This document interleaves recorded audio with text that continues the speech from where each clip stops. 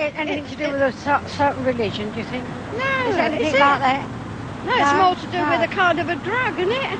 It's a drug. Yeah, well, those that take it ought to be ashamed of themselves.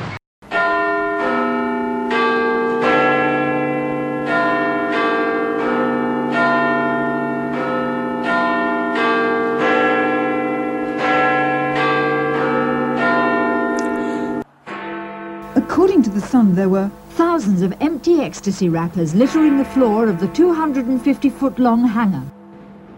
Drugs, sex, sensation. Some newspapers have called acid house music a sinister and evil cult which lures young people into drug-taking. The message is certainly getting across. The organisers kept the location secret until the very last moment, which was the main reason, according to the papers, why there were so few police here and they were unable to act. Drug-crazed kids, some as young as 12, boogied for 8 hours yesterday at Britain's biggest ever ecstasy bash. The party took place here, infiltrated by reporters from the Mail and the Sun. There's meant to be a drugs-related craze. What do you know about acid house music? It must affect the brain in some way. Unless it's just the music that does it. All them lights flashing don't do you any good either, do it? I wouldn't even go in the pub where them lights are. Oh, no. They drive you mad, don't they? Welcome to the 88 podcast with yours truly, Wayne Anthony. And on today's show, we've got a major link in the chain. This guy, he was one of the founders, one of the first dance magazines that was ever produced.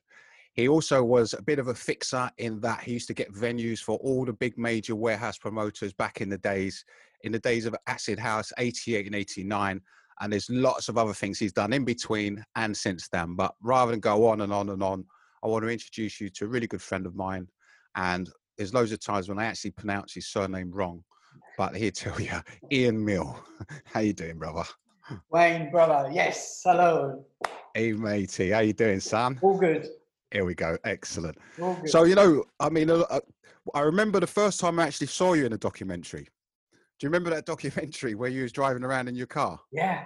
How long ago was that? What documentary was that? The Chemical Generation. Oh, yeah, The Chemical. I was on that one too, actually. Yeah, that was it. Channel 4. Channel 4, yeah.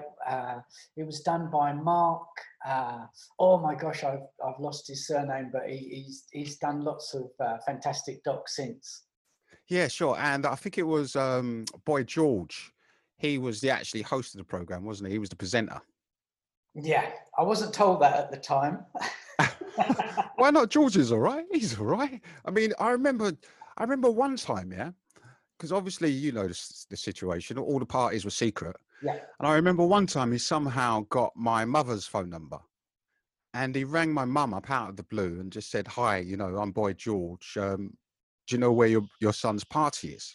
You know, and of course she's going, no, who are you? Of course you're not Boy George. So he sang down the phone to her to try and prove that, you know, it was Boy George. And she believed him and she gave him the address. But George, he used to come to all the parties, you know, when we was doing Sunrise and when we was doing Genesis and Sunrise. Yeah. He would come and no, he was a good lad. He was a good lad. But yeah, so the Chemical Generation, because I remember they interviewed me. Do you know where they interviewed me? At that venue in King's Cross. Yeah. That big old warehouse where they used to do the parties. Oh, what was it called? Good. We're both Bagley's. Exactly. Bagley's. That's right. Yeah, it was down in Bagley's. But yeah, the Chemical Generation. And so I remember you was driving around in your car. What was the premise of that? It was. What happened was I turned up to do the interview, and I think they were also interviewing Irvin Walsh that day, which was fantastic. I got to meet Irvin Walsh, that I was really happy about. But I turned up in this beautiful BMW, and they saw this car and said, "Oh, that's a really nice car." And then all of a sudden, the director had this really good idea. What if we drive around? And that kind of, because you were always driving around, so it looked really well. It looked fantastic, except for I was driving around King's Cross, which was just packed with cars, with 3 fellas in the back. No with a camera. Looking at, and they kept saying, look up at the camera. And they had to edit it because there was just cab drivers just abusing me. 'Cause I was just Oh, pulling that's all over funny. the place. That is funny, And, dude. yeah, I And think, did they have a light on you as well? no, yeah, the light, there was just everything. Yeah, cab drivers abusing me. I think I did about an 8-minute interview, but there was so much abuse from cab drivers. I think it got reduced to about 20 seconds. How funny, That they mate. could How do, so it was funny. hysterical. And I just kept laughing. And of course, that's not helping the director, as you would. Because really, lots of people might not know you. I mean, everyone in industry people, they all know who you are. But there'll be lots of people out there used to go to lots of different parties who won't know who you are. And you promoted quite a lot of parties. I mean, in between the Acid House time and in between now, I've been to loads of your parties, really cool parties in mansion houses, stately homes, and all these wonderful types of venues, you know. But back in 89, I mean, you were getting venues, whether it be fields or whatever. Tell us a little bit about the process of acquiring venues for promoters back in 88 and 89. Okay, so I kind of, so back in 80, it actually kind of started in 87, where I went to Ibiza on holiday because my girlfriend had basically split up with me, and a mate of mine said, look, let's just go on holiday for a couple of weeks. I went to Ibiza. I'd never heard of this island before in my life. I didn't even know where I was going. He just booked it. And I fell onto a couple of people that I had known previously through school friends, Trevor Fung, who kind of said, we're doing these parties at this place, you should come. Wow. So you was at the very beginning, mate. Yeah, it was, you know, the thing is, I've always been into different musics and different trends. I was crazy into the reggae thing and the blues parties of Brixton and Maidavale when I was young.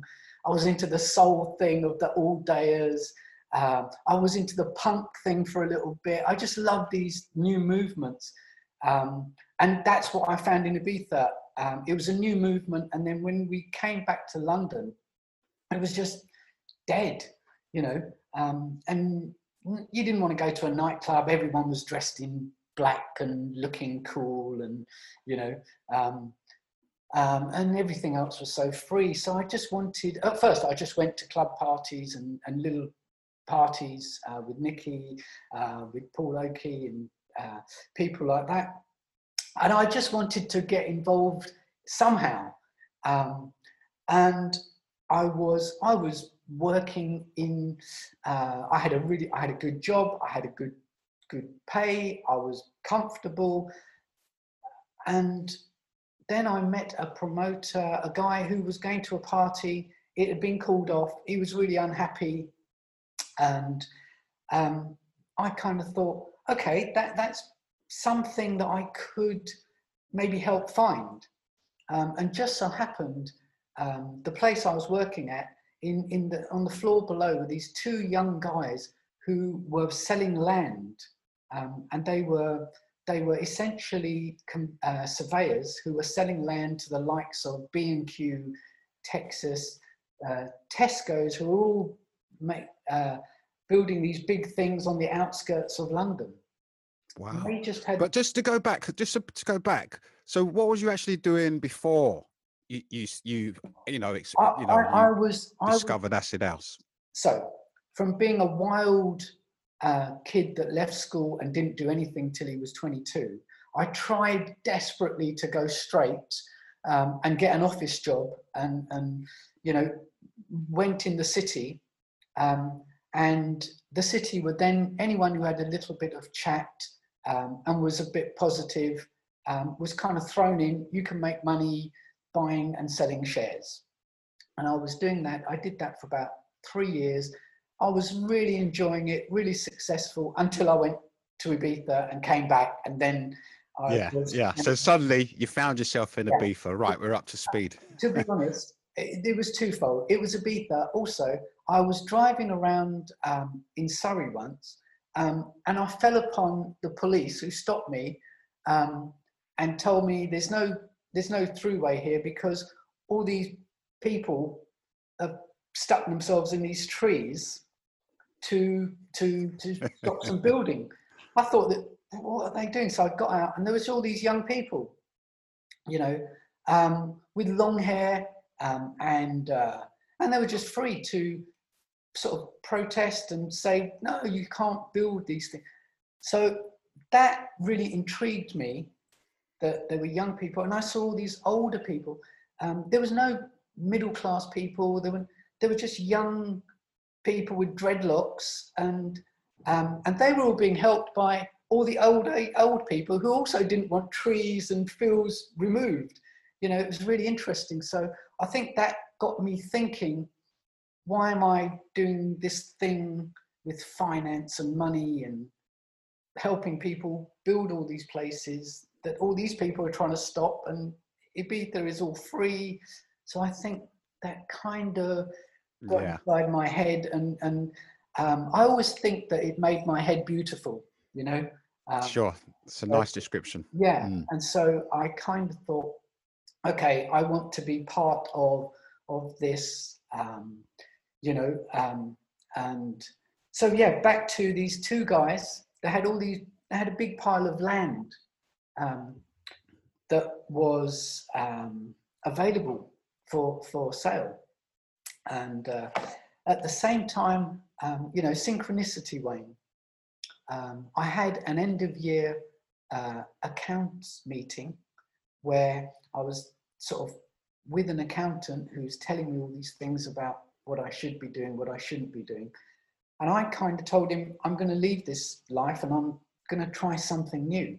And I'm going to try to find places for parties and things like that. And I told him, he thought it was completely crazy. But he himself was quite a character. He was an Indian man in a pinstripe suit who was Oxford educated, who spoke Queen's English, you know, kept saying to me, oh dear boy, you'll never do it. You'll be like some tearaway. Where's your education? You know. But then I said, yeah, these two guys have got all this land. And I think it could be interesting. And at that point, he kind of said, well, I've got a small plane. And if you want, if you pay for my fuel, I'll fly you around London if you want. Cool. So that's basically how I kind of went and looked at all these places. And quite often, I would be in a 2-seater plane leaving Biggin Hill and flying around, which was a joy in itself, you know. For So sure. that's kind of how it started. I'd spot land and think that could be interesting. Then it's a bit of conversation with a farmer. But it kind of took, it was just synchronicity, as I say, because promoters were, like yourself, were finding that the warehouses it was getting out of hand in the warehouses. Just too many people, man. Yeah, totally. People. And they were locked off to us as well, you know. Yeah. And the thing about it is, you know, like what you just said about your friend spoke the Queen's English, nice pinstripe suit. I mean, you kind of played that role as well. You know, you'd go in there and, you know, you'd convince these landowners or whatever. But so originally, when you were going around in the aeroplanes and stuff, like that was 87. And I suppose. No, that was 87. That was 88. Okay, so that was 88. So I guess at that point, was you thinking about party promoters renting the land or for acid house parties, or was you thinking more along the lines of, you know, film production parties and rap parties, that type of thing? No, don't. I wasn't into film production part. That story didn't get born till we needed to tell that story. Yeah, for sure. Till the blag happened. The thing is, and we can explain to people, you know, it's fine. The laws of statute is, you know, but we could explain to people that was part of the whole blag, is that we had to convince the authorities that what we were doing was legal and all above board. And one of those things was, you know, I mean, you could probably explain it more, where, you know, we needed to have, you know, film studios where we're making TV documentaries, or we're making films. And then you'll have characters like Ian here who would go in, front it out, taking the big bag of money. I mean, tell us a little bit about that. What really, in fact, I mean, I know you got venues for quite a lot of people, you know? Yeah. I mean, tell us about some of the people that you got venues for. So quite often I went in a roundabout way, and like you of asking me to come on the podcast, I quite like to be a little hidden. Sure. Well, I knew you'd only do it because it was me. I'll get him. That's exactly what I said. I can't say no to him. Yeah, no one else is going to get him, so this is going to be unique. I can't say no to him. He's the only one. There's three or four people I can't say no to, and you're one of them, brother. And me to you, brother, too. Yeah. So yeah. So what you mean is you don't want to say? No. How many? Statute of limitations has passed, man. Yeah. I think what we maybe a couple of them. Yeah, we kind of. I went through other people. There was a nice couple of guys, couple of agents in King's Cross who had a little tap into Dave and Tony at Sunrise, Fitz and at Hypnosis with Tintin, Tintin and Anton at Energy. Yeah. So Tintin, Jeremy, and Anton. Yeah, exactly. And then so I was kind of. Oh, so was it you that got the Westway? No, that wasn't okay. The ones with me, but I think that was Lynn. There was a few people involved in getting them, but I think once venues, sure. I mean, all the venues, the film studios and things, they were sort of quite open to it. Yeah, sure. Albeit they might not have got the first idea of what it was going to be. But once they saw what it was, they were quite happy. I think the first instant when we went to farmers, I didn't really tell them very much. No real blag. I just went and said, I want to hire your field. Yeah. And I want to do it from Friday morning till Monday morning. And is that okay? And it is like 20 large. Surprisingly, you get him cheap, brother. Oh, mate, you're jamming, mate. You're jamming, mate. Oh, mate, I remember the most expensive venue, and you know, bearing in mind these are, you know, there wasn't licensed venues, but the most expensive bit of land I ever paid was £20,000. Exactly. And that was cash up front, no messing around. You know, it got more expensive as I think. Yeah, as the year went on. It got extremely expensive after the newspapers slashed it on the front page. And the big worry, and what people don't realise, is that when we actually try to go the legal route and we try to hire legal land, that the other problem that we had is once that was out, that we had this legal plot, the police, whether it would be a club or a bit of land, the police would then go to the owners and scare the daylights out of the owners, wouldn't they? Be like, if you let these guys come here, you know, we won't renew your license next year if you were a club. Yeah. But the other thing was, you know, I remember the local farmers, you know, they used to get sent to Coventry. Yeah, absolutely. You know, I remember Ken Tappenden, the head of the police pay party unit.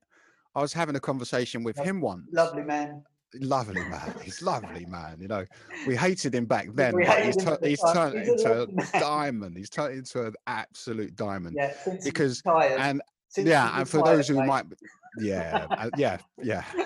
and for those that might not know, again, you know, he was a chief superintendent, I think, and he was, for those that might not know, and he was appointed by Margaret Thatcher to basically close down illegal parties, acid house parties, all night parties, any party that wasn't licensed. And at that time, no events were licensed. So it just meant everyone, you know? And so, but one of their tactics was, you know, they would go to the people, the owners of land, and give them a hard time. And I remember Kenneth was telling me that one of the farmers, he was in one of the documentaries, he rented out his land. I think it was the Sunrise. And, Sunrise had the party that went on all night, however many people turned up, 15, 20,000 people turned up. And Ken Tapperton was saying that for about 15 years after that event, none of the locals around that farmer would speak to him. For about 15 years, they were so upset with him that he gave his land out to, to these acid party promoters. From those times, what I learnt about that, and subsequently through some mansion house parties and lots of other places that I rented, is that you need to really send the owner on holiday for the weekend or the week. Yes. So Yes. I started buying them a ticket. We've done that too. Yeah. Go away to Marbella for a week. We got this hotel. Yeah. First class limos all the way. Yeah. And how we present that is to say, can we do it on this day? And then they'd say there, and then we'd come and say, as it's on this day, I was actually going on holiday and I've got these 2 tickets. And if you want, you can have them, or very smart. Quite often they think, okay, let's get out of the way, and I say that'll also get you out of the way. There'll be no hassle, and on Monday morning you can come back and perfect. It'll be good. And perfect. And that's before obviously all the newspaper coverage. Yeah, that's before the news. That's when they would go, isn't it?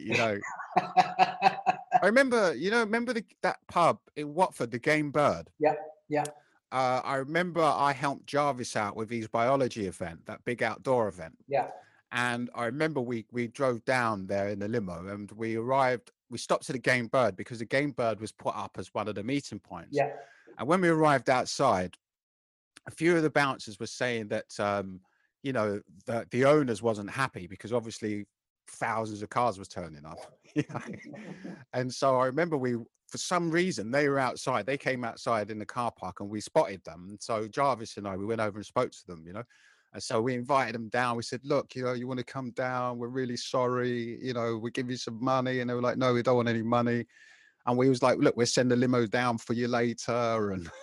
And we did, we sent a limo down from them. And they was just, oh, this is amazing. This is great. We'll tell the policeman to leave you alone. Yeah. And it was. And that's the thing.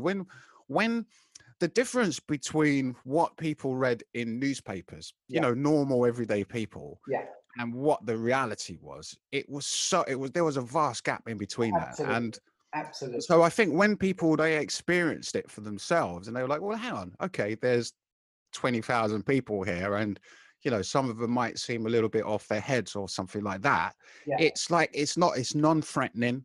It's really positive. Everyone there seems to be having an amazing time, so whereas if you're in a pub in the East End or anywhere really, where people are drinking alcohol, where it could be 100 people, and it could be a threatening situation. I mean, it's changed a lot these days, but in the 80s it was like that in pubs and clubs, wasn't it? I think that we helped change that, the nature of going out in the UK.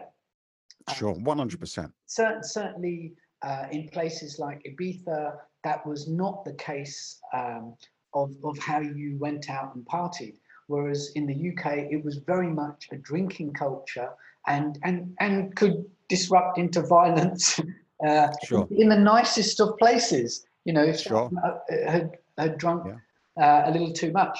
Whereas I think we cultivated this amazing feeling, and I think that now, I think we both agree that dance culture has changed society in the 90s for the better in so many ways, and that's certainly one of them. Yeah, sure. I mean, it kick-started the whole digital evolution in music. I mean, it was a powerful scene. But going back to Ibiza, when you was there with Trevor and the guys, Trevor and Ian, his cousin Ian St. Paul, it was like at that point, because you watched its growth, you came to all those big events, you know, you knew everybody. And this is before the magazine, I imagine. Yeah. Did you envision it being having such a huge impact on the UK when you was in Ibiza in 1987? Oh no, absolutely not. Absolutely, you know, I defy anyone that says they expected that. But I genuinely think by the time I was a year into the magazine, which was probably by end of 90, there was no doubt that it wouldn't be stopped. I think once the law was changed to stop the outdoor illegal parties, sure, and Rain Dance Ray got his license, and Rain Dance started getting licensed and doing them over in Vauxhall and places like that. There was no doubt. Yeah, and there was no sorry, doubt. excuse me. Yeah, there was no yeah, doubt. Jenkins Lane was Rain Dance, wasn't it? For the first ones. Just again, for people that might not know, as far as I know, I mean, I don't know, but as far as I know, Rain Dance were the first, if not one of the first, to actually get a license, an entertainment license. Were they entertainment license then? Exactly. An entertainment and dance license. So they really broke ground because absolutely. Because it was a completely dedicated event. I remember it well. Yeah. Yeah, sure. Yeah. I mean, when we. But going back to the magazine now. So I mean, so there was so many directions that you could go in, wasn't there? You know, you could have done parties. You know, you could have started record labels. You know, management agencies. There were so many design. You know, you could have went in that direction, merchandising. So there were so many different areas where you could have went, but you decided, which was invaluable to the growth of the scene itself. You decided that you was going to do a paper magazine. Well, I say paper, it was always paper back then. We only say paper in this modern age, don't we? You know, because people say it to me, oh really? I say, yeah, I've got a magazine. Oh, is it digital or paper? It's like, okay, but back then it was just a magazine, you know. So what made you choose to go along that path? Because that's not an easy path to go down, is it? You know. I after the summer of '89, I actually did my first party, and in my view, bearing in mind there was yourselves, Sunrise Energy, that I'd gone to and found land for, and there's 10, 15, 20,000 people turning up. I did my first party, and it was a total wreck. I only got 4,500 people, Wayne. I was horrified. It's good. It's bloody good. We had about 300 at our first party, mate. You've done fantastic. No. I mean, I'd seen Sunrise grow from 300 people to 25,000. Done well, mate. But yeah. And which one was that? Which party was that? Was that the Egypt's party? We changed venue. Literally. Oh yeah. Was it with a chap named Dave? Was it? 9 o'clock at night. It was with a really good friend of mine, an Egyptian guy. Okay. Who just believed in it, you know, and he didn't do any of the things. He didn't go to any parties. He just thought it was exciting. Sure. But I think I did that. I thought it was a huge disappointment in numbers, but I had a really good party. And I went away, and we had this conversation. I'd had a conversation with a couple of MPs. I'd gone to the House of Commons to talk about licensing. Sure. And with a couple of lawyer friends who were very up on law. There were young lawyers. And there was party goers. There was party as goers, well. Exactly. And it was apparent they were not going to allow us to continue. You know, they were going to do everything in their power to stop it. So I went off for 6 weeks and to Greece and hung around island hopping. Yeah, because just I don't mean to cut into you, brother, because obviously at that point you had to make a decision, wasn't it? Because you had to make a decision right there and then. It's like, okay, I can see that the government are gonna they're on this like a ton of bricks, and they're not going to remove their boot from your neck, you know. So rather than go the illegal route where just banging, you know, crash into a load of warehouses, do a load of parties, you kind of took a step back and said, look, let me think about this. So boom, so you went to Greece. I really wanted to do parties, but I just didn't think it was too much hassle. It was going to be too much hassle, and clubs at that point were just stale. I talked to a number of clubs. They were really not interested, and I know Paul and Nikki and were all doing some great clubs on Mondays and Thursdays and Wednesdays. Yeah, and, yeah. You know, every day of the week, wasn't it? There was a nightclub. I mean, it was fantastic, you know. And I mean, it was fantastic that you could do that in the week, and you know, but the weekend was big parties. And I just thought, okay, where could this go, and what could be interesting? You know, what could be interesting, because the likes of the party that we did for Egypt, for Sunrise, Genesis, Energy, you know, things were getting fantastic. I mean, the creativity was just at its height. It was just amazing. And it was a DIY creativity as well, wasn't it? It wasn't like just driven by money. There was a creativity behind the whole thing. Yeah, absolutely.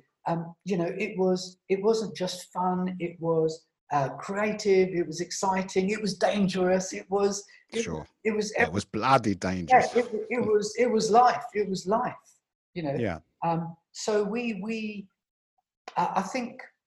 Because it's a clever route. I mean, it's a clever decision that you made there. You know, because I don't think clubs were ready for that creativity at that point. No, because they were still in their early stages of it, wasn't they? Because remembering that they already were slightly teeved off the fact that they lost their clientele for 2 years. Yeah. No one was going into the clubs, you know, so they were teeved off about that. And so the stage that you're talking about is when there were the police had come down heavy on it. They've stopped all the parties basically, you know, and there were certain venues that were starting to open up as well, wasn't there? You know, and so it was at that point where you have to decide, well, you know, do we go back into the clubs or do we carry on doing this? You know, so I totally understand. Yeah. But again, sorry to cut you again, but the decision that you made was quite a clever decision, because what you did was you unified the whole scene. Yeah. And that was always going to have more of an impact than just you doing parties on your own. Yeah. I'm not saying that parties aren't impactful, because I mean, look where we are today, you know, so it's not that, but in and of itself, rather than it was just Ian and Egypt, it was you as unifying everyone. So everybody wanted to come and be on your platform, which, you know. I think what I really enjoyed was it had certainly got competitive towards the end of '89. You know, there were hundreds of flyers. Don't people think there were just 5 or 6 parties? There was hundreds of flyers. There was. You know, because originally, obviously, when one of the promoters, if it was us, Sunrise or Energy, did a party, there was no other big parties at night. It was just us. That's it. No one just said, look, there's no point, you know. But as it got later, and you know, this is after all the massive newspaper campaigns talking about you earning £500,000 every night and all this type of stuff. So suddenly there was this whole new rafter of promoters. And so now, rather than there just being one big party on the night, now you might have 10, 20, you know, or, you know, 100 events over any one weekend. And so, so you get lost amongst the noise. Yeah. I mean, the one good thing about that, the one redeeming factor of that is that all of these events were happening all over the country. Absolutely. Yeah. You know, and that was when everyone was tuned in, everyone was plugged into it. So rather than all, because up to that point, all of these youngsters, I was one of those youngsters, and so are you. You know, we were like leaving our houses. You know, if you lived in Scotland, you know, there were acid house parties were happening, you know, in and around London and Manchester and stuff. But you had to leave Scotland, or you know, there were places outside of London if you wanted to go to an event, or you would have to, which we all did at one time or another, you would have to travel from one end of the country to the other end of the country.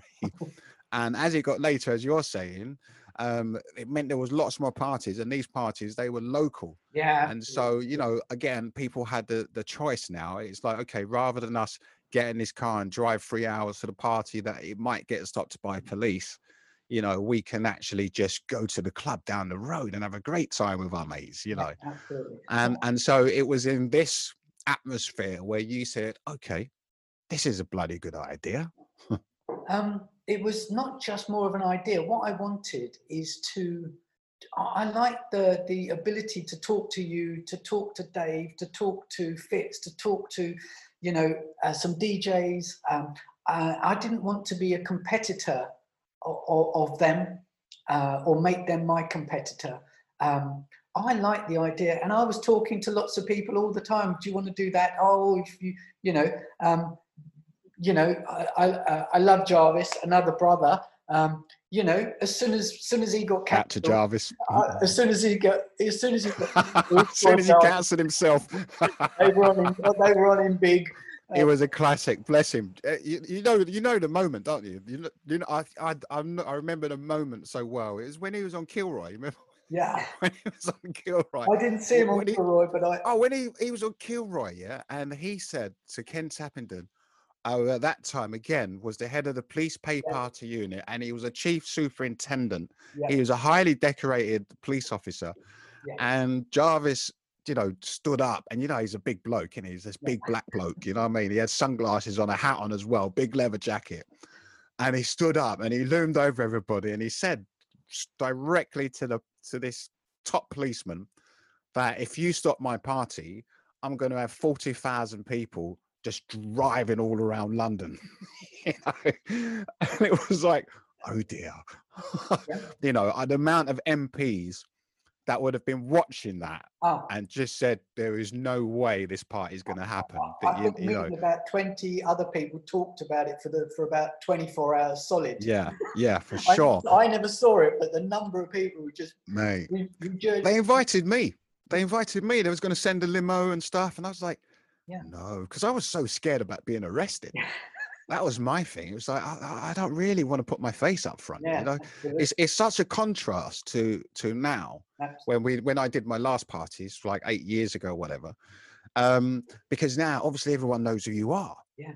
So, and they know what you look like, you know, so it was really weird now and it was lovely. It was a lovely thing. I'm not, you know, but where I would walk into a building and literally when I did my reunions, every single person knew who I was. And that was a bit strange, you know. It was like, oh, hello. It's like, oh, wow. Because, you know, before, if you were an industry, you wouldn't know who we were, you know. I mean, quite a lot of people that went to all the big parties didn't even know who was throwing them half the time. They just knew the name and off they went. But yeah, exactly. But bless Jarvis, from that day on, he was marked. Top boy, mate. Yeah. He was marked until Tony came along. Oh, Tony took it away, didn't he? You know, I mean, Tony. Funny enough, I watched that Jonathan Ross clip he did, and for those that don't know, Tony Costinator, he organised Sunrise, and he was quite good. He was really good at his public relations. I mean, he was an expert at public relations. He was a ninja. Yeah. And I remember, do you remember he went on to Jonathan Ross show, which was the most popular show at the time. It was a huge show, and Jonathan Ross, he was kind of edgy. He used to wear really nice suits. Remember all the suits? But he was quite edgy at that time. And Tony went on the show and handcuffed himself to Jonathan Ross. And Jonathan Ross wasn't happy about it. He was not happy bunny, was he? No. And then you had that other radio guy. They had another radio guy that kept digging out Tony, you know. In the end, Tony was going, "You're just a wanker." You know? I watched it just a few days ago, you know. And the radio DJ was this famous guy. And you know who else was on it? Susie and the Banshees. Yeah. Susie. So he was an expert at that, you know, Yeah, a real yeah, expert. he was fantastic. But yeah, I mean, Jarvis must have watched that and thought, thank heaven someone else has stepped up. Yeah, yeah, because that party in the end, that party ended up this party because remember he billed it as, you know, the 40,000 people birthday party, you know, the biggest birthday party in the world, you know, and that was the one that they had Public Enemy, you know, and all these live EPMD. I think that one was wrong, but so they had all these major hip hop artists there, if you remember. And then on that night, there was just an army of police out. You know, I mean, I'm gonna Jarvis is coming on, and he will talk about it. But there was an army of police out, and I was with him that night. Yeah. And we ended up in Birmingham. It was the Hummingbird. Wait, not Birmingham. Was it Birmingham or Bristol? Bristol. Okay. Bristol. Yeah. And it had a famous old black venue there, you know. And because, you know, there were been, you know, a lot of civil rights type stuff in Bristol in the past, you know. So they had this venue that was, excuse me, owned by some black dudes who would go all night. They didn't care, you know. And it started about, you know, 8, 9 in the morning. I mean, it was a complete failure because no one knew that they were going to end up in Bristol at the beginning. It's either Bristol or Birmingham, one of those two. But no one knew they were going to end up there. Yeah. You know, and so, you know, we lost lots and lots of people on the way and picked up, you know, BBC was outside and, you know, but yeah. I think going back to your question. I think the foundations of the magazine. I wanted to continue talking to those people on a regular basis. And, you know, I like the scene. I like the scene and the people in it, you know. Sure. You know, and you had a lot to offer. Yeah, and so the magazine was just something. My mum, rest her beautiful soul, used to work for a magazine. She worked for a magazine for 15, 16 years. Okay. And I kind of was talking about doing something, and I happened to go off to Greece, have this little moment on the beach when a friend of mine pushed me off my chair, which just rolled back onto the sand, and instead of moving, I just lay there and looked up at the sky for about 10 minutes. And in that moment, I think I just got up and said, I think I know what I'm going to do next. Excellent. And that's where it was born. Excellent. I came back, I spoke to my mum, and she said, look, if you want to do that, I can give you a couple of hints. You've got to put a dummy copy together, go and see a distributor, because I told her I was going to distribute it through all these little record shops. And yeah, makes sense. Yeah, everywhere you distribute flyers. Yeah, and that made sense to me. But my mum said, well, that's crazy. You're going to drive around London all day, and all week and all month. So all the time, and you'd have to collect your money, and how are you going to do that? And blah, blah, and just posed me a list of questions that basically, you know, got me from smiley to oh shit, you know. This has just got real. Yeah. But then she just said this fantastic line at the end: just go and find a distributor. Here's the names of the 3 biggest ones, and go and see them. I'll make an appointment for you if you like. And excellent. That was it. Wow. I went and saw the first one, and they, with the dummy copy, which I still have, and a dummy copy, for those who don't know, is just literally, you know, you make a dummy magazine, stick some things in with Pritt Stick, and go along and go, there's going to be a page about this and a page about that.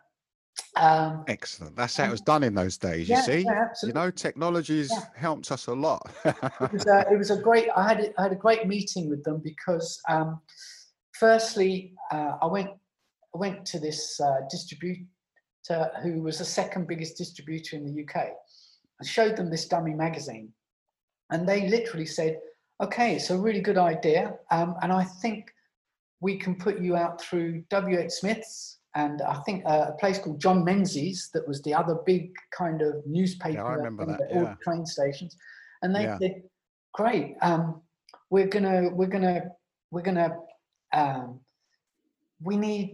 do it on sale or return, and we we're going to take it. And we kind of just tried to keep a straight face at that moment, all happy. And then they told us, okay, we need 20,000 copies.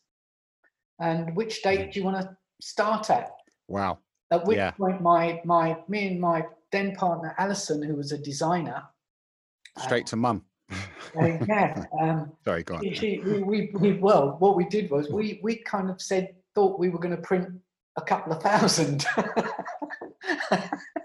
That's what I mean. There's just like, exactly. 20,000, please. And then they said 20,000, which is a huge amount. Yeah, I was and it's a huge risk, isn't it? I'm sorry to butt in, but because I want people to understand like what's happening around this. So bearing in mind, the newspapers have been thrashing the scene, absolutely thrashing the scene. The media's been thrashing the scene. Yeah. So you've come up with this idea, which is generated around the scene, which has had some really, really bad press. So to even get a major distributor interested in doing this, this magazine, it is a real achievement, mate. So I just wanted to set that out. Thank you. You're absolutely right. It was a huge thing. And one of the things I think we were always good at is the creativity of and the blag. Always good at the blag. The creativity to see a path forward. I think the creativity to see a path forward. Creativity and blagging, totally. As you know, if the room wasn't built, if you went into a warehouse and the room wasn't built big enough, just knock down one of the walls. I know a fella. It's a simple solution. Listen, my sound boys could do anything. Yeah, exactly.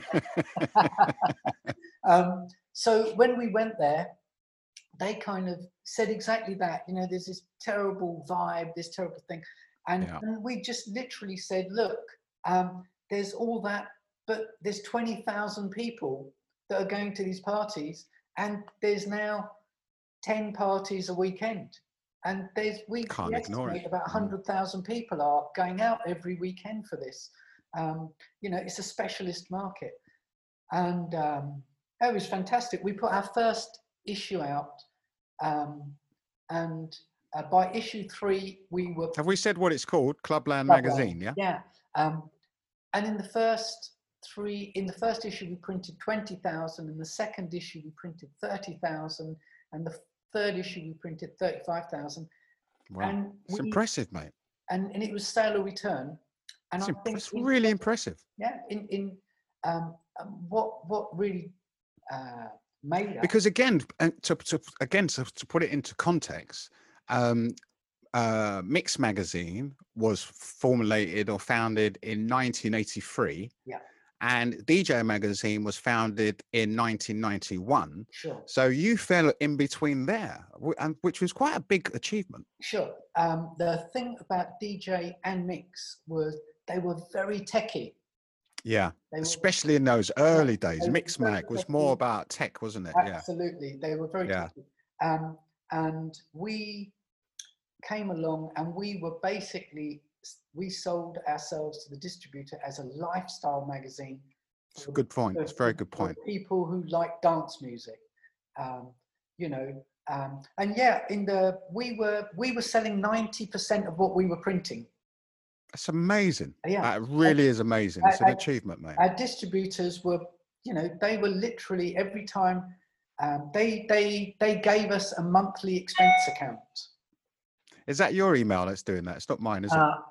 I'm going to mute it. Maybe. I think it is.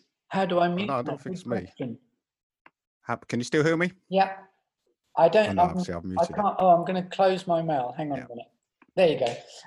Cool. Yeah, that was the amazing thing, that we were selling 90% of what we were printing, and at that moment, the norm. It's amazing. The norm for those magazines was about 25%, 30%. For sure. And I mean, and the thing is, I mean, who bought magazines back then? You didn't buy magazines back then. So for people to actually go to newsagents and buy the magazine was huge. Because again, like how you pointed out, Mix Mag was mostly about technology. Yeah. It grew into a lifestyle magazine, but it was mostly tech when I really look back on it. And even DJ, them early magazines, It was really tech. So you was bringing a lifestyle magazine to the table, which no one, when we think about it, had done before. So in essence, I mean, there was people had touched upon it. You know, NME had touched upon it, but NME hated acid house. Yeah. They hated acid house. You know, they were into their rock bands and grunge bands and everything else, and they hated it. Yeah. And it got to a point where they had to speak about it, Absolutely. and they would do little tiny stories. And I mean, I even remember they did a special edition. I think it was from 1989, from 1988 to 1989. Yeah. And they did an edition, and they did these huge lists of what was hot and what was not hot. You know, those types of lists. They used to do those things in the 80s, you know, and they would say, you know, acid house is hot or whatever, and they would have a list of 10, you know. And apparently, I was told by Fitzroy from Hypnosis that they had Genesis in it. They had Best Party of 88, and it was Genesis New Year's Eve party. And I thought they must have really begrudged putting that on there, because they hated it. And then the other was an industry magazine, which was Record Mirror. But Record Mirror was an industry magazine, and again they just had small articles. And then the other one, who again they started doing articles, was Face magazine. Face or ID magazine. ID. Both of them actually. Well, but they were all forced, and the difference between them is they were forced to report about acid house, and they were forced to report about this dance culture, because there were so many people that were tuned into it that they just couldn't ignore it, you know. Absolutely. Whereas what you did, it was totally thought out. It was totally dedicated to promoting the scenes, because I remember your magazines, and I remember that and at the time, I mean, I remember, I didn't know, but my uncle, who was a fashion designer, he was advertised in your, and God rest his soul now, but he was advertised in your first issue, Wiley, with Remote. Oh yeah, of course. Yeah, Remote clothing, you know. So it was like, you know. So that was mad. When I saw that, I was like, oh wow, that's my uncle's clothes, you know. So that was a thing. So tell us a little bit about the content that you used to have. So firstly, obviously, it was dance music led. So we did the first interview that Carl Cox ever did. I did that with Carl and Maxine. I was going to say, I remember that, a picture of him and Maxine, wasn't it? Maxine from Brighton. I mean, Maxine was his partner at the time, and she kind of managed his career, you know, with an iron fist, you know. Listen, I bumped into Maxine a few years ago when I was in London, and I always take my hat off to her. She was a tough cookie, but she was tough, but she knew what she wanted, you know, and she was tough from the off, mate. But she was great, you know, and she sold a lot of tickets. She was a ticket outlet as well. A ticket agent. Remember Maxine Brighton, you know? You can look at those old flyers and there's like Maxine Brighton, you know? Maxine talked Sunrise into putting Carl on that program, you know? Did she? Go on, Maxine. Go on. Sunrise into putting Carl on that program. So you did Carl Cox's first interview. We were talking about new bands like Brand New Heavies, Baby Ford, excellent. Lisa Stanfield before she had her #1. We were talking about Inner City and Kevin Saunderson, and things like street fashion. We were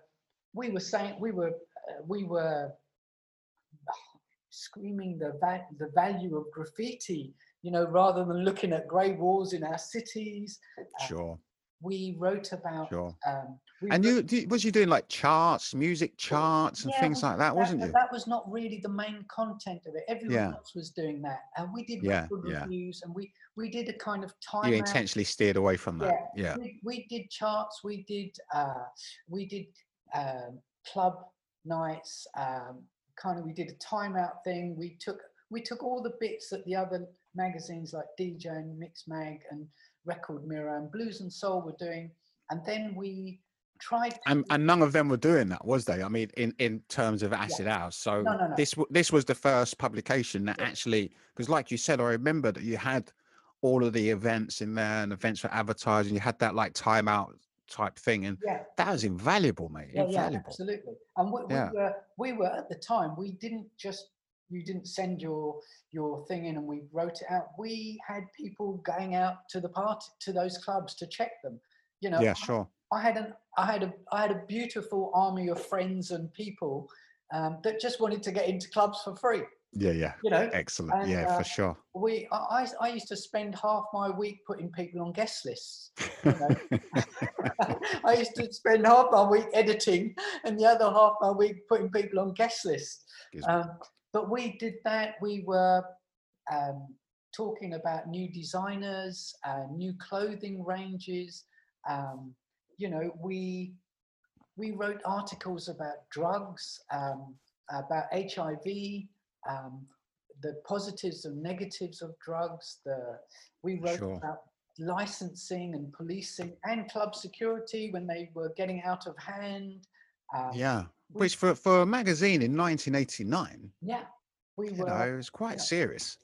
We wrote about the dangers of tobacco, about all kinds of things that we found interesting. I just have to tell you. And that's the thing, because it wasn't like, you know, thrown together like a Beano type way. It was still quite adult. It wasn't like, you know, thrown together kid in a kid type way, you know, acid type thing. You know, it was really well together and really well thought out magazine for that time, for sure. What we wanted to do is I wanted to create a magazine that you would read at home or on the train or, you know, sitting out in your garden as a leisure, as an informed, not I've just been to a party, it's amazing and I'm feeling fantastic and I want to look at something, because that just doesn't happen. So we were trying to have a reader that was a little bit more intellectual, and that might not necessarily have been the moment to catch them after the party. It maybe is better on a Monday or Tuesday or Wednesday. I can't see. Mum, I'm blind. These words are jumping around. You know, so I think incidentally, I just want to say that we had writers from Record Mirror, from ID, from the Evening Standard, and from the Daily Star, all writing for us under pseudonyms. Excellent. And how amazing is that? Considering the writing quality was really high, and I would contact these people who I thought were really writing well, and they would say, I can't. And I just say, look, write me this article under another name. I'll pay you for your article as a writer, as a journalist, but I want journalist. I don't want anybody writing it, you know. And I think that was I think the readers. That was defining. That was a USP for sure. And I think the people reading it appreciated that. There was still fun. We still poked fun at people, because we went out to clubs and took pictures and things like that. You still encapsulated the funness, you know, and the tenderness of the scene, but you approached it in a serious way. It's like, okay, we're not out here we're out here for fun. Yeah. But we're going to produce this as if we would produce a rock magazine or any other type of magazine. You know, there was at one point there were 33 people working on the magazine. Wow, dude. Impressive. 8 of us in the office, and the rest were journalists and writers, you know. And going back to those journalists and the writers for all of the big newspapers, I mean, for a start, I mean, you was approaching all those guys, and of course, those guys had been beating it up for 2 years, hadn't they? You know, so it's like they'd said such terrible things. Yeah. All propaganda, you know. I mean, 90% propaganda. You know, total spin. Yeah. You know, and so to suddenly, you have to say some good things. I mean, if we rewind, in the beginning, they were saying good things. Do you remember in those Sun? That's right. In those Sun newspaper articles, they were saying really nice things. I remember they had their own like vocabulary that they made up. That was, you know, the slang. Yeah. And I remember they had their own T-shirts and everything else. They had their own T-shirts. I think they were a £5 or something like that. Yeah. And then within weeks. It was stop these evil promoters. They're selling drugs to children.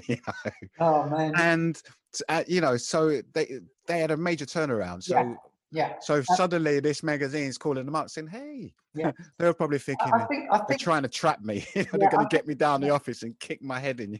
Sure. I think there was as yin and yang in every dark pool there's a little shining light, and in each there was always fantastic writers in those places, and quite often I would remember, she writing for the Daily Star, and she wrote these little things about little clippets, and that were great. So I would go to them and say, okay, look, what about doing this? What about writing about this? And I tried to choose subjects that were not just about clubs and music, just something that you and I would be interested and something that you would want to read. Yeah, absolutely. That's how I approach things. It's like, I want to do something that I would want to read, I think, and that was a great thing for the scene. It was major for the scene. It was a great thing for my writers. It was the DJs and the musicians were amazing anyway, and every counterculture, they have their own publications. And you, which again, when you look back, and even when we're talking about it now, your magazine was that. It's like, wow, dude, that's big. That was it was a big thing, and I was really big, mate. Selling really 90,000 magazines. I mean, that's massive. Who does? I'll tell you what. We sold about 250,000 magazines. Oh, sorry, 250,000 magazines. I guarantee you, a lot of magazines don't do that now. Yeah, it's tough. So it's a huge achievement, mate. But it all came to an end. Yeah, as it always does. Because again, you come to a point where you have to make that decision, don't you? Well, it's like, do I carry on with this? Or I had the decision almost made for me. Because go on. My distributor was the second largest in the country, and it was owned by Robert Maxwell. Okay. And Robert Maxwell died, and the empire dismantled. Allegedly. I suspect he's with the other one that just recently. He either died. I suspect his daughter's going there as well, and they're all going to have, they're going to have a secret party somewhere. Yeah, Wayne, he's either died or he's gone for a very long swim. I think. Yeah. He's gone now, but I he's like, whatever. You disappeared, and 500 million in pensions funds disappeared. So I mean, look, I say to people, look. You can buy a book on the internet that says how to disappear for $10.99. Are you telling me that if you had billions, you couldn't find a way of getting suicided and just disappearing? I mean, come on, dude. Come on, And it's we know it works with Maxwell. So it works, So, but anyway, that's a different story. But so Maxwell, there was a lot of turmoil, wasn't there? There was a lot of turmoil, and at that point, he nicked all the pension money as well. Absolutely. And my mum was part of that pension money lost. It's outrageous, isn't it? It's outrageous. And while that was all going on, I, through this whole time of the magazine, I was still doing the odd party here and there. I was still doing a party every 6-8 weeks. And so I kind of thought, maybe I'll do something smaller. And I think Sunrise approached me to do a big party for them. So I kind of took that on, and then started the first Sunday night club with Dennis DeMac. Go on, Sam. In the garage. Is that the garage? Sorry. What am I talking about? Sorry. At the park, you mean? Yeah, because you had the one in Slough. What one was that again? I went there a couple of times. Okay, with Steve Proctor, all that lot. Yeah, they were there as well. I Yeah, used to they go were down there with great. They were Tony. great. In Um, Slough. Oh. yeah, But yeah. with we're So tell us about that. yeah the so that So kind when of, here we are. So so one of the reasons why people, because obviously, you know, people are going out Saturday night. So why would they want to start a Sunday club? yeah, absolutely. Because they were still awake. Yeah, they were still awake, and I think also the idea of Saturday night, you know, it was now a big industry. You know, it was 1993. It Yeah. was a big industry. Garage thing was happening. Yeah, Ministry of Sound had been Ministry of open for a Sound. Yeah, year or so, you yeah, know, yeah. or a couple of years. Ministry had come along. We strangely in the magazine issue that was due, that never ever came out, featured Ministry of Sound about to open. We'd done a big interview Oh, with wow. them. Was it 1990 they opened? Or That was 91? 92. I was 92. I Yeah. think Yeah. 92. Yeah. So I think. So the magazine ran from 1989 to 92. Yeah, it was Impressive, mate. It was late 89 to Yeah. middle of 92. So And you would have covered. So basically, you would have covered because a lot changed in that space, didn't it? Yeah. You know, the music had changed. Yeah. You know, the counterculture had Yeah. changed, Sure. and so you began writing music. You know, in a hippie type way. You know, yeah, this great music. It's all that, and then suddenly, you know, 1990, like 91, it changed into this hardcore music, didn't it? You remember hardcore absolutely. house? Yeah. And it seemed, and I don't want to take anything away from the sound or the music or anything like that, but it seemed to have a lot less heart Yeah. than, you know, the house music that we'd been listening to previously to that. And it had a lot of a harder edge. And people said that at the time, you know, remembering it encouraged a lot harder drugs. So it was almost like the drugs changed, the drugs got harder, the music got harder. When I say the drugs got harder, it was still MDMA, you know, but because I don't want people to think, oh, what now? They were taking crack. You know? So it was still the same drugs, but everything was speeded up. Because I remember there was talk of certain substances were not, certain additives weren't available, and so they changed the MDMA formula, and then it was MDA or something like that. I think for me, yeah, it was, as you say, there was a change of focus of what you went for. Sure. You know, initially you went for an atmosphere, an experience, you know, and that involved the crowd, the music, the DJs doing this amazing mixing that no one had heard before, you know, and there were some fantastically creative DJs. So that was the focus. And if a DJ, you know, put a 3-4 string of records together that were just, you were just like, man, that's amazing. And I think the focus went from there to, let's just go out and have the best time possible. And sometimes that is not good for other people around you. Yeah, because it was almost like it was singular to just you and your group type thing. Absolutely. Which was a lot of the case before Acid House came along. Yeah.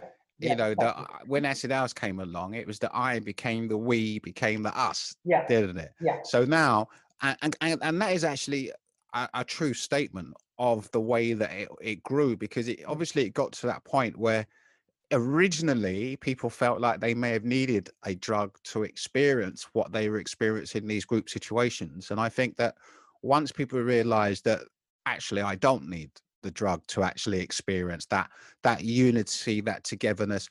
And because if you go to any concert, if you go to a football match, wherever you are, you're going to experience what the crowd is experiencing. If a football team is losing, you feel that anger and that tension in the air. If a football team is winning, you know, you feel that euphoria. Yeah. And it's so, and once people realize that, because in the beginning, people, they needed the doors to be kicked in, basically, didn't they? You know, or the gates to be thrown open for them to realize that actually this experience that I'm having right now isn't an unnatural experience. There's nothing wrong with feeling love for people, my friends, and those people around me, you know? I think, I mean, there was many people by the end of '93 that really thought the scene was over. Yeah, exactly. You know, It's 5 years on. Yeah, they Was, really did feel. yeah, There was a lot of people I knew that were not going clubbing, yeah, and that was for part of sure. the reason of the Sunday night, of getting those people out to come to a non-club atmosphere. Sure. You know, They could dress up because they used to dress up as well, didn't they? That crowd. No, we didn't. Okay, still t-shirts. Yeah. Well, it was wear what you like, wear what you like. But it was a very nice, dressy crowd. The girls loved dressing up for it. Yeah. You know, which was Because I mean, even that in and of itself, that came around too, didn't it? Because now, because when we talk about it, we speak about it in a flippant way. Oh, you know, the girls were all dressed up. It's like, no, hang on. Before Acid House happened, the girls used to dress up. Acid House happened, everyone dressed down. No one really gave a monkeys. The girls were wearing sweatpants and sweatshirts, baggy jumpers, and all that stuff. And then we came out of that. And then people started to say, well, do you know what? I actually want to dress up again today. And then, you know, the girls started dressing up again. So it went full circle, didn't it? Yeah, absolutely. You know, I think. And then that Sunday scene that you speak of, I mean, I'm going to be speaking to Norris Windras and Dominic and Creed. I'm doing them in a group talk, you know, and they're going to speak more about that time as well, you know. Well, Norris was one of my residents. Yeah. And if Creed and Dominic are watching, yes, I still regret not putting you on. Oh, bless. And they need to speak to Dennis about that. Blame it on someone else, mate. It was Dennis. That was the name. I said earlier on at the beginning, I said Egypt with Dave. And I meant the white Dave. I didn't mean the black Dave, but maybe it was Dennis, you know. I remember. But anyway. So the Sunday scene thing was it became massive, absolutely huge. And it's like what you said, people, and it's the same as in Ibiza. If you remember, it got to a time when people wasn't going out on Saturday night. They were waiting till space opened Sunday morning. Absolutely. And then you stay up for 3 days. But the same thing happened with this Sunday thing. It's like there were people that, because you remember when it began, it was, you know, a couple of pubs around the corner. You couldn't serve alcohol because it wasn't time. You know, the license hours hadn't started yet. And people would just leave Ministry of Sound and then go into these pubs. But then people like yourself, you went and got actual venues. Wow. We went to the Café de Paris, and that was just a fantastic, beautiful venue. You know, it was a great club venue. You know? Yeah, world famous venue as well. Café de Paris. Absolutely. I mean, Wednesday nights at the Caf. Oh yeah, absolutely. Mate, in the 80s, that was the spot. Yeah. So you know, I think. So that kickstarted that whole massive Sunday scene because it grew. I mean, it grew into its own beast. It was a beast, wasn't it? That was a beautiful beast. And then people that normally went out on Saturdays stopped doing that and going Sunday. You know. Yeah. But the only problem with that is we were going out on the Sunday. I mean, our timetable was basically meet in the VIP at Ministry of Sound about 2 a.m. and then from then basically be up for like 3 days, you know. Yeah, so it didn't really stop us, you know. It was like, you know, we've got to be home so we can go to work. It was like, no, we're building careers as we go along. You know. It's DIY, you know. So it just, and as you said, the music had changed, everything had changed. And it's like, you know, at that point you've been in the game 5 years and it does get a little bit tiring, doesn't it? You know, it's a nightlife career. You know, you're out on nights all of the time. You know, in the days you just barely get your flyers around to the shops. I mean, it wasn't easy being a promoter, was it, back then? No, I tell you, it was a great life. But it was a great life. You had to be a bit disciplined. Yeah. And understand you had a lot of freedom, but there were certain things you had to do. You had to be a little organized. Yeah. And a lot organized. And I really took it on as that, and partied separately from you know, any party I ever did. I never ever partied in the party. I always waited.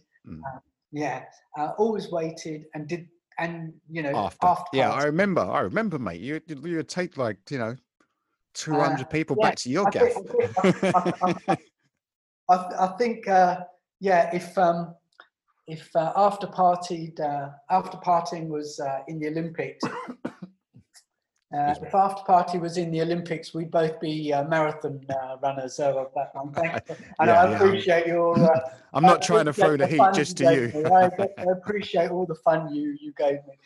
Yeah, mate, and you, brother. And I think it's been an amazing journey. You had a really fun attitude to partying. You know, Appreciate it. Yeah. And it was always everything we did was done for pleasure. It wasn't to escape. And it was all heart. Yeah, it was all heart. It wasn't it for me and you and many people that I know that worked in the scene. It was never for money, and we didn't go to escape. We didn't go to parties to escape our jobs or our lives or our problems. It was pleasure. It was total sheer pleasure. You know. Yeah. And it just. And you know, when you look back, I mean, I guess that's why I always say to the people coming up, you know, your nephews and the younger people, that, you know, you got to do something that you love. Yeah, absolutely. And just be as good as what you can be doing something that you love, and then it won't be like work, you know. And that was one of the things that whole scene gave to all us lot coming up. It was like before that, you know, we had our careers were all kind of written out for us. You know, there were only certain industries, and for us kids in Hackney, you know, it was like labourer, you know, type careers. So there was nothing really, you know, there was no dream of, you know, running big events, you know, event management or anything like that. That wasn't in our future at all. No. And so for this to come, it came along, and it gave so many people professional platforms. I mean, even look at today with Carl Cox. And, you know, Carl Cox charging £1 million for a set. I mean, that's just amazing, man. You know, so, and you remember Carl from the old days. I don't know how much you paid him, but you know, he didn't ask for much money, and he was a really hard-working DJ. You know, that's one thing about Carl. He was a really hard-working DJ. Yeah, I have to say that when you look through the big DJ list that there was around, the guys at the top, Paul, Danny, Carl, you know, all came from that period. They were all came from there, but also Wayne, they were all really nice people. Yeah, you know, it made a difference. Were really nice people. And you know, not to say I haven't encountered some unnice DJs.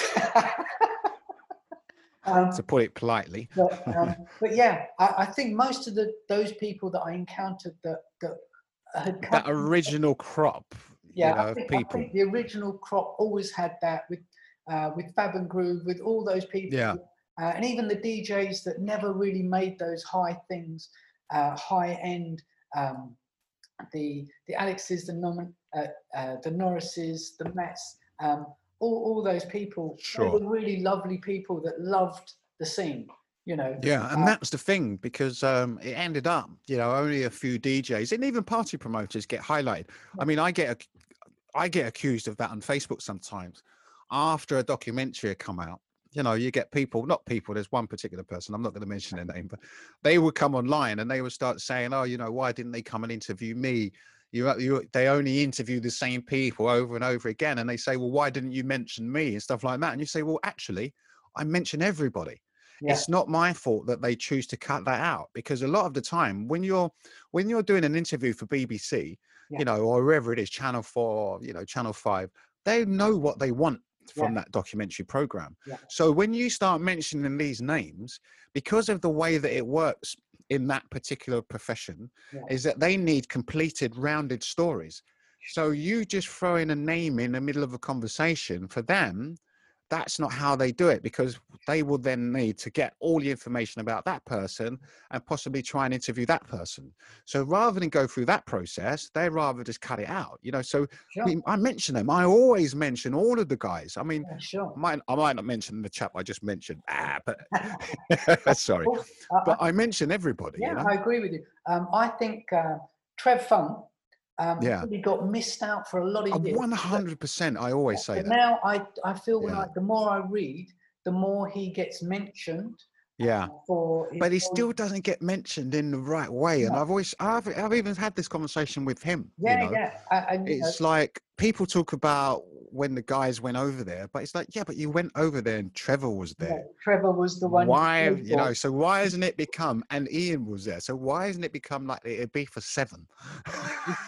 Exactly. Why is it just 5? Trevor was there, dude, and you went over there, you saw what it was like. Yeah, absolutely. That was when amnesia had no roof and stuff, huh? Yeah, absolutely. Wild dogs running around and the hippies and because what a lot of people, sorry, brother, a lot of people also don't realize about Ibiza is that Osho, the guru Osho, was there, wasn't he, in the 60s? And they were all taking MDMA in their flowing white gowns and and dancing all around the island. I mean, that was long before, there was a single acid house beat, I mean, even before Orson Welles made a film there, and they were Orson Welles made a film there. That was the whole, Hollywood stroke. Yeah. Europe elite. They were having parties in Ibiza in both. And all the rock and rollers. Yeah. At Pikes and stuff like that. There was a few real scenes going on over there. They were doing dinner parties and villas. And it's and that's why, I don't know if you saw, because I remember, when I was going to Ibiza, we'd roll up at Space with Alex and Brandon, and they would have their record decks with them. Right? And you roll up, and they just threw the record decks on the terrace, on the bar, in the terrace at Space. Yeah.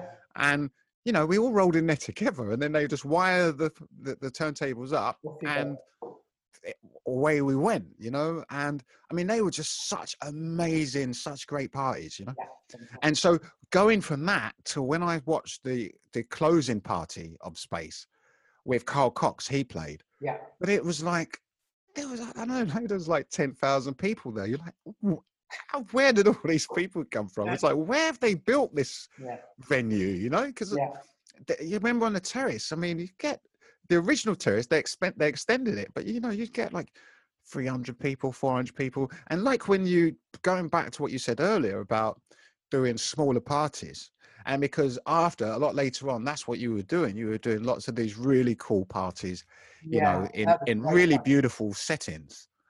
And it because now that people had experienced those massive parties with thousands of people, it then become back to being an individual experience. And so you go to a party with 300-400 people and have an amazing time, and that's kind of where you went, wasn't it? Yeah, I kind of took it back to sort of the beginning, and started running around estate agents and renting big mansions. And that's when we're just doing a film production stroke video stroke pop video, and can we rent your mansion for the weekend? Came along. That always worked, didn't it? We're doing a documentary for Channel 4. Yeah.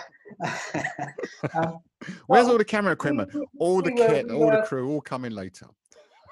I mean, by that time we had such a good team that we'd come in, we'd put the sound, we'd do amazing sets, and then we'd have cleaners come in and clean it for 2 days solid to try and get the smell of beer or it's a horrible smell. Yeah, exactly. Yeah, those are the days of smoking inside people, as beer well, and tobacco.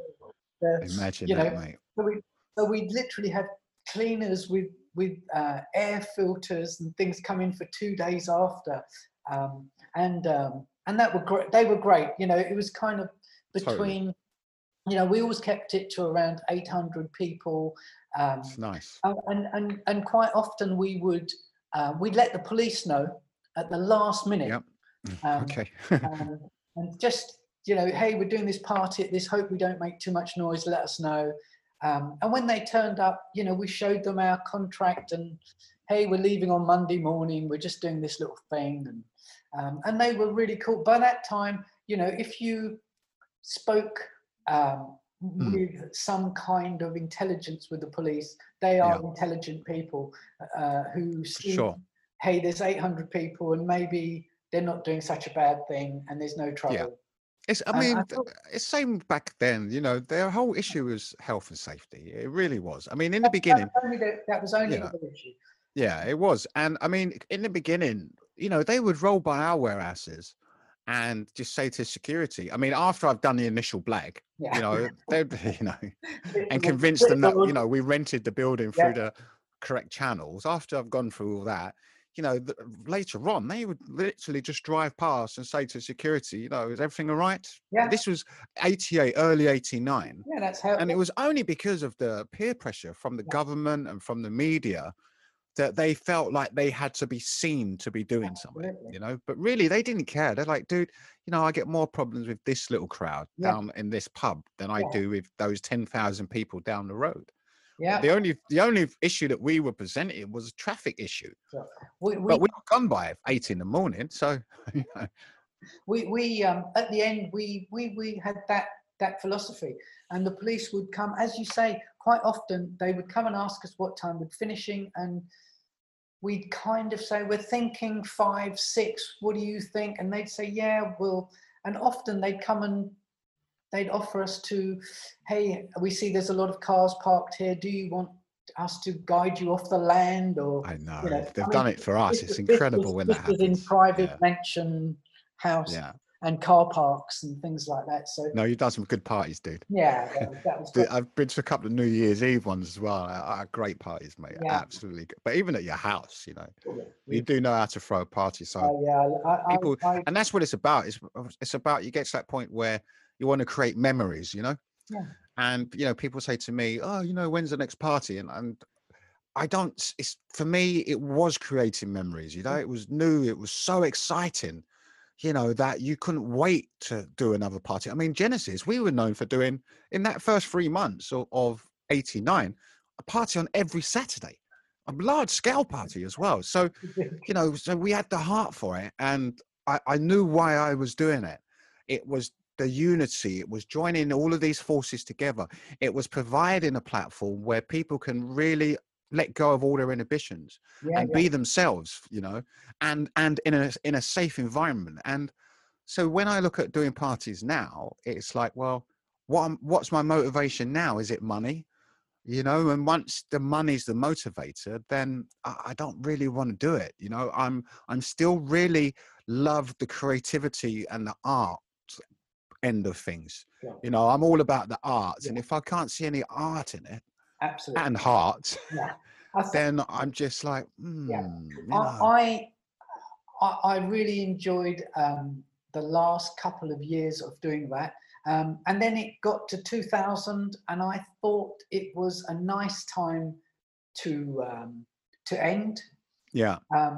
Not to, and then I sort of went off to do music. So yeah, tell us about now. Yeah, exactly. So we've spoken about so much about the past.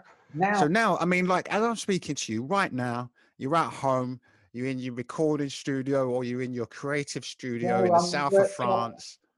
You know, so tell us about that, mate. So- Tell us about. I personally know you've done some really amazing projects here, some musical projects that are just amazing. So so after 2000, I started creating some events for corporates, but music events, always music based, from and finding venues for those people. From I did Red Bull in the park when they jumped off the thing. We did some creative. We did excellent. Chemical Brothers in Trafalgar Square. We did Pavarotti in the park. I was lucky to work on.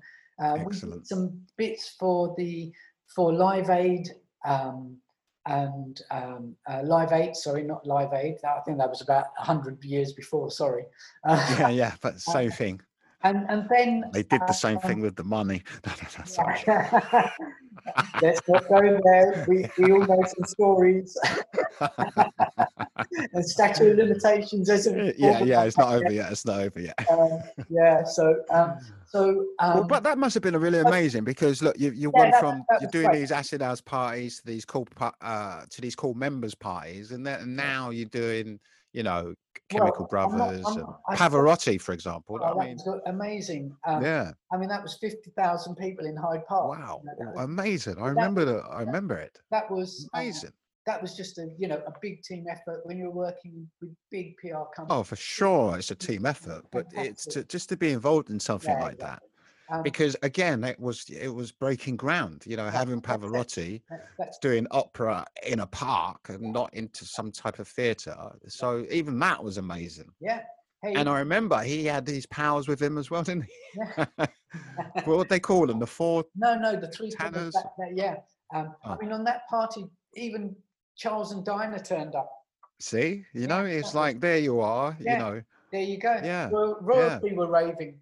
There you go, mate. So your music. So you've done all that amazing stuff, but now the musical stuff that you're involved in. So I left London around 2011 to live in India, which I'd been going to and fro India for about almost 10 years, and I was helping two of my friends do a party in Goa that just happened to be the biggest party in Goa at the time. Of course. I did that with them for about 3-4 years. And then I got together with my beautiful wife in South India, and she was a artist. She was a musician. An amazingly talented musician and artist, for sure. She was doing some amazingly things I've never seen. She was looping and things back in 2001, 2002. Wow. Which has obviously been made quite famous in recent times, but in 2001 he was working with all these tech stuff, so we got together. I'd left London to live in India, and it was just we wanted to live a different life, and then people from manager. And didn't your wife have a place out there, or was she doing? She was doing some sort of events, or was it a bar? Or she was doing a live set every Friday. Cool. That was super cool. It had all the local people, all the hip people. We had Adele's manager. We had Mike from the manager of Prodigy, Mike Champion. Another one, rest his soul, who was a crazy bugger.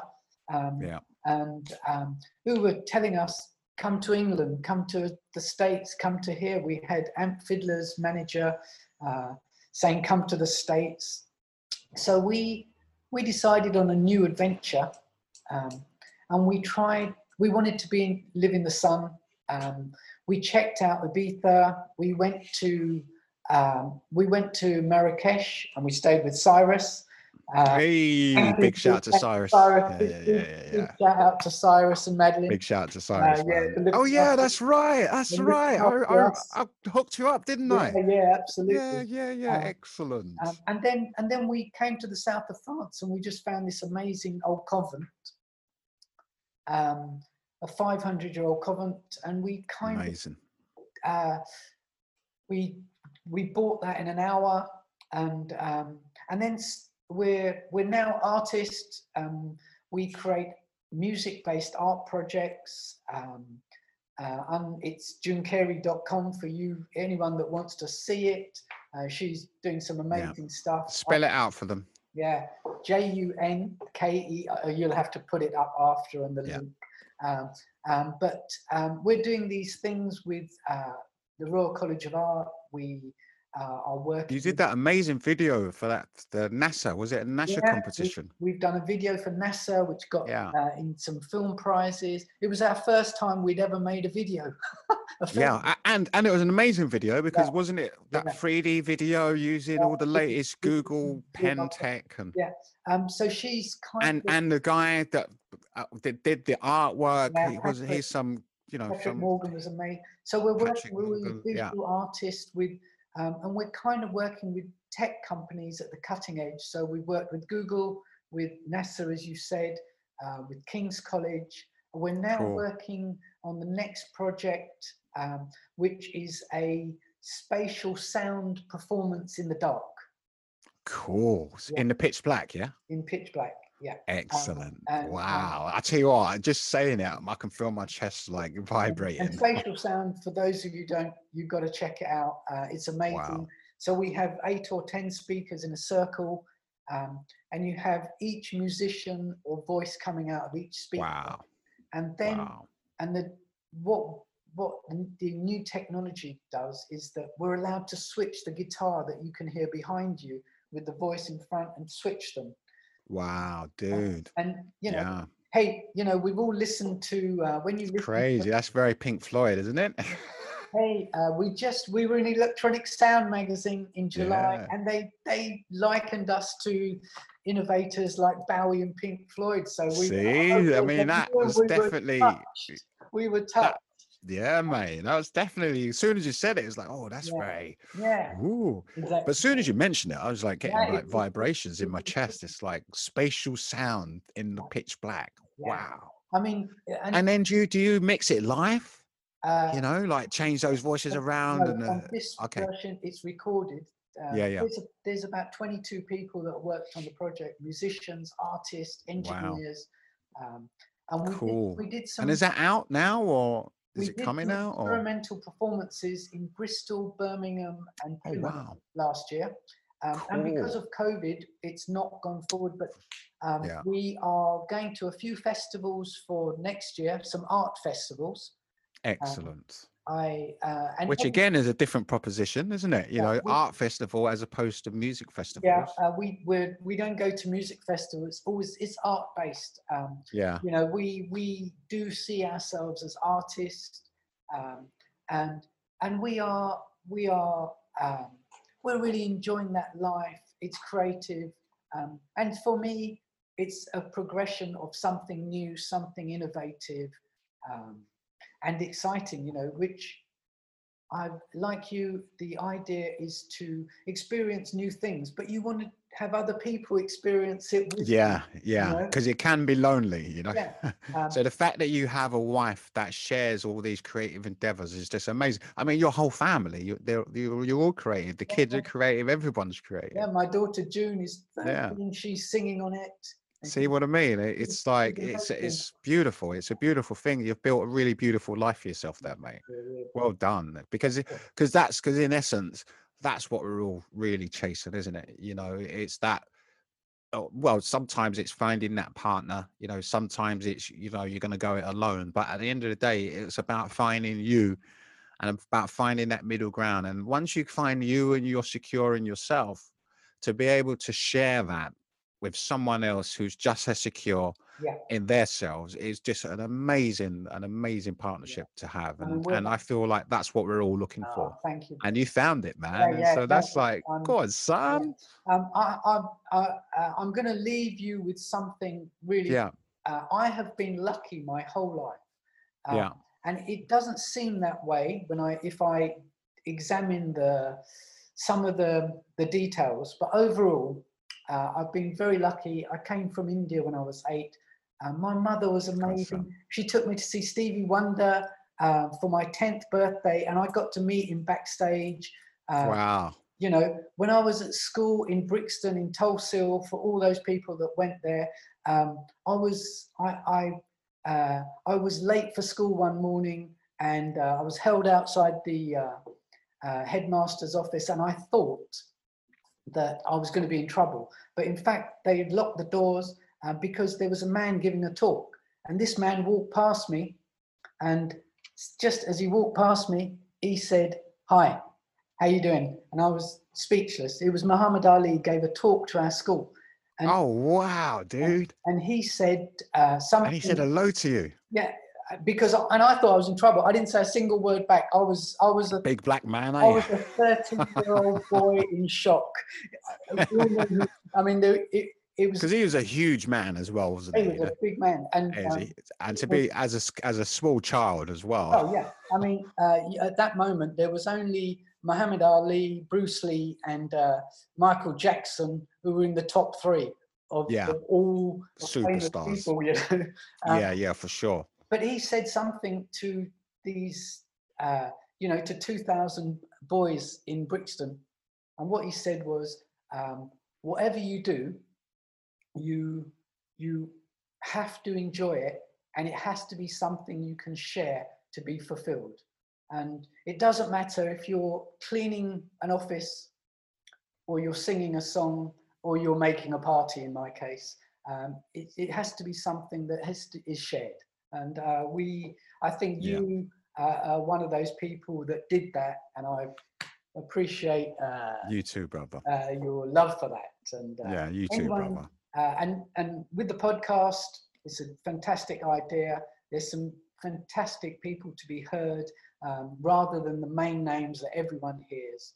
And exactly. And the fact you're going in underground. Underground, son, because that's where the story is, isn't it? You know, it's not just with those faces that we always see. I know I'm one of those faces on those documentaries, but you know, it's a lot deeper than that. And you know, I want to get everybody's stories, and your story is as important as my story.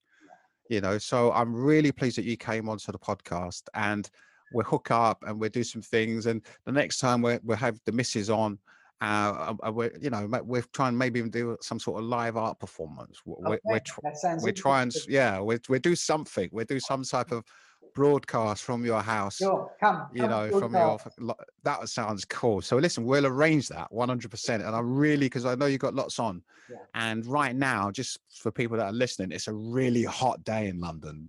Yeah. We're in September, but it's about 30 degrees outside. And is it hot over where you are as well? Wayne, it's hot from March. Oh yeah, south of France. We're in the south of France. Listen, mate, I really appreciate you coming on. Yeah. Love to all the family. Give everyone a big hug for me. And I hope to see you really, really soon. Thanks again. Loads of love, brother. Thanks for coming on to the podcast. Rob. Love you. Take care, brother. See you soon, brother. Do you think it's anything to do with a certain religion, do you think? No. Is it anything like that? No, it's more to do with a kind of a drug, isn't it? It's a drug. Yeah, well, those that take it ought to be ashamed of themselves.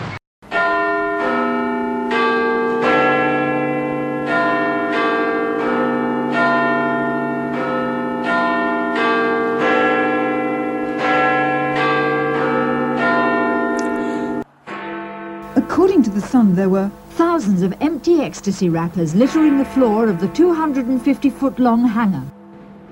Drugs, sex, sensation.